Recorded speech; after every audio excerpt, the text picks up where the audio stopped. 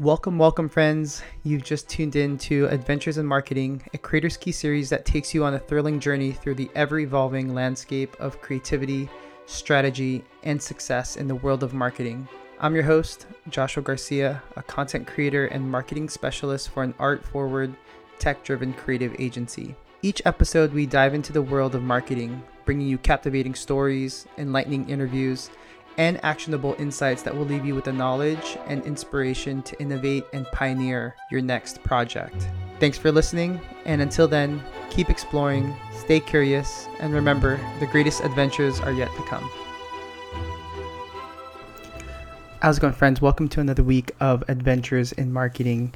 Hope you guys had a great week, and just wanted to give you guys some of the updates and some of the projects that I'm currently working on my end. So with the Love Long Beach Festival, looks like we're getting closer to making this deal happen. It's not exactly what we wanted in terms of budget. However, we're doing it just because we love to do it and also for good faith. Mufasa is going to be doing the painting on a 60 by 72 canvas. It'll be a hybrid of live paint and color by character. And then I'll be there to host it out. Make sure the vibe is right, post it up on the stories. Jaime will probably be there as well. So it's coming up July 22nd. So hopefully I'll have more for you guys this upcoming week, because we just scheduled the logistics with the event itself and the event flow. Long Beach Walls and Art Renze is coming up. We're starting to receive all of the merchandise for that. And a great thing that's been happening with our email marketing is for the past 3 emails consistently have been receiving over 50% open rates, which is unheard of in terms of email marketing and the industry. The average that I've been hearing about is anywhere between 20 to 25% is a solid open rate, and we've been doubling that, which is pretty exciting to see. We have a really great design team, and also as far as the emails go, I'm keeping them light and concise and graphic heavy, like very visual, so that way, when they open it, it just brings them joy. That's the intention. And I'm writing to one person, really. I'm writing the email from a place of something that I would want to see. As we receive the merch, I want to be leaking out, behind the scenes stuff. First dibs, contests, giveaways. Probably going to hide some merchandise with some of the artists as they're painting their murals, so that way they can give it away to people on our email list. The people in our email list are VIPs, and I want to make them feel that way. So I'm just going to have a lot of fun with it. Of course, I have Cassie and Alicia to help with, to help bounce ideas off of. We're about a month away from the festival. So we got to move quickly if we want to, move this merch. Another project that I'm working on is the activity book with Eric Michael and Leah, and have received so essentially, let me backtrack a little bit. So what the activity book is a coloring book designed for kids aged anywhere between 5 to 13. And it stemmed from January 7th this year. Eric had reached out and he's like, hey, I have this idea for a book, a coloring book, the idea that I want to do. Are you down? I was like, let's talk about it. So we walked around the marina having this conversation about when his daughter Kayleen was in the hospital. She just had surgery, and she had nothing to do post-surgery as she was recovering.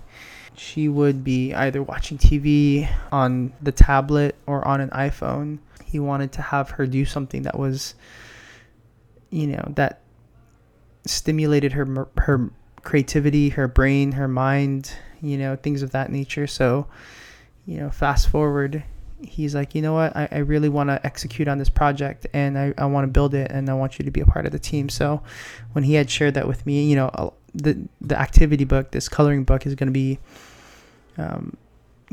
supplied to underserved and underdeveloped neighborhoods, schools, and hospitals And so we've been working, and now we have about 10 artists that have submitted either a coloring page with their own design, a crossword puzzle, a maze, and I'm editing the whole thing, just making sure that everything, the flow of the book is good.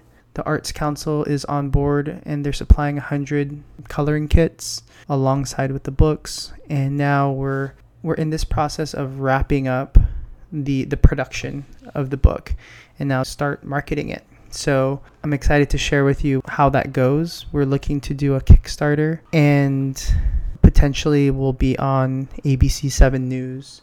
So more on that as it unfolds, but that's where it's at right now. We have the design. Leah's doing an amazing job with the design. It looks great. It looks clean. If I were a kid, I would want to be on it working through the book. So excited to see how that all unfolds and turns out. And I have a feeling that Kickstarter would be a good place to rally support and also, get more attention. Maybe we can do some case studies as we get further along with the Kickstarter, because I'm learning about how to kickstart a Kickstarter project, and I want to do it in a big way if we're going to do this. So that's that. All right, so wrapping it up, and I want to thank you guys for listening. But wrapping it up, I want to share this idea of embracing your weirdness. So Chris Sacca, who is a Silicon Valley angel investor and public speaker, says, be your unapologetically weird self. I think authenticity is one of the most lacking thing these days. When I read that in Tim Ferriss's book, it really resonated with me, because sometimes we hold back, or we play small. We pander to other people, essentially. In a world that often values conformity and stability, it can be tempting to try to fit in and be like everyone else. We're taught to stay within the lines and follow certain norms, standards, and expectations to be successful and accepted. But what if I told you that being different and embracing your weirdness could actually make you more valuable and interesting? One of the most important things we can do in life is to be our unapologetically weird selves, right? This means embracing our quirks and unique personality traits. It means not being afraid to stand out and be different, even if that means going against the grain or challenging the status quo. Right? Look at all the people that you look up to and admire. They usually don't care what people think and are truly themselves. But Chris Sacca states, authenticity is one of the most lacking things out there these days. When you come across someone's authentic self and it resonates with you, you become attracted to that person. And sometimes you don't even know what it is about that person, but it's magnetic. It's a mirror, right? It's a part of you that you see living through them, and you're connected with them in that way.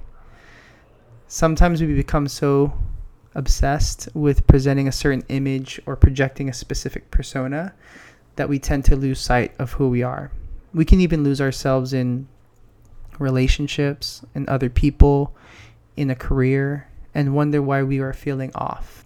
Typically, that's a good time to find time for solitude and reconnect with yourself. When we embrace our weirdness, we open ourselves up to a whole new world of possibilities. We become more interesting and unique, which makes us more attractive to others. We become more creative, and ideas flow, which can lead to new opportunities and relationships. We become more confident and self-assured, which can help us navigate the challenges of life with greater ease.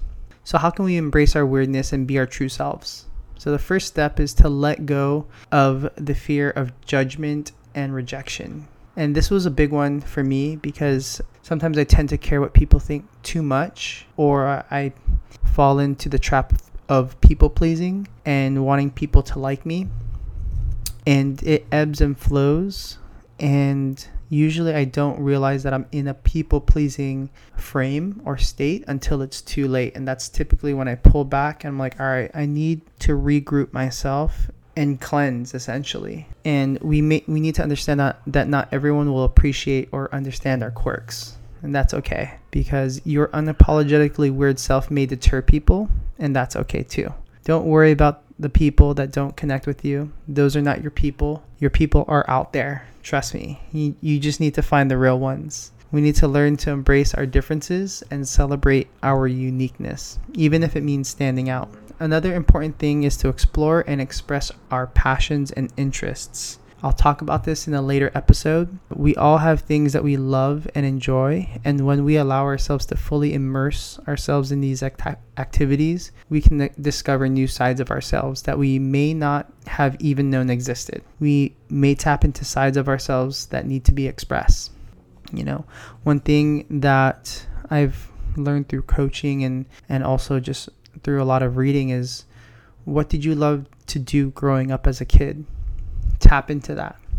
Finally, we need to surround ourselves with people who appreciate and support our weirdness.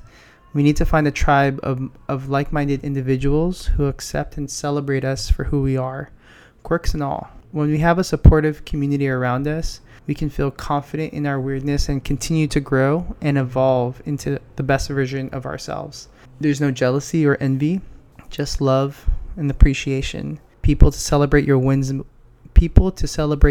with and not compete with, shoot you down, or feel threatened by your success. There's enough of everything for everyone. Eleanor Roosevelt said, "Comparison is the thief of joy." Understand that there's no one exactly like you alive on the planet today. No one. So being your unapologetically weird self is one of the most valuable things we can do in life. When we embrace our uniqueness and celebrate our differences, we open ourselves up to a whole new world. Pun intended. We become more interesting, creative, and free, which can help us navigate the challenges of life. So go ahead with your bad self. Or here are some keys for embracing your weirdness. The first is, don't be afraid to be yourself. Easier said than done at times, but the most important thing is to be true to yourself, even if it means being different from the crowd. If you're quiet, be quiet. If you're loud, be loud. However you're feeling at the time, be authentic to that, and you don't have to switch who you are for anyone else. You don't have to minimize yourself to make others have to like you. The second is, find your tribe. There are people out there who will love and accept you for who you are. Find those people and surround yourself with those who make you feel good about yourself. 3, don't let anyone define who you are. You are the only one who can define yourself. Don't let anyone else tell you what you can or can't be. Or if you're too this or too that or too small or too loud or too much, don't let anyone do that. I think it just comes from a knowing yourself. 4, embrace your quirks. Your quirks are what make you unique. Don't try to hide them or change them. Just embrace them and let others love you for it. And 5, have fun. An old manager of mine said, if you're not having fun, you're doing it wrong. And being weird is supposed to be fun. Don't take yourself too seriously and just enjoy the ride. So that's all I got for you guys this week.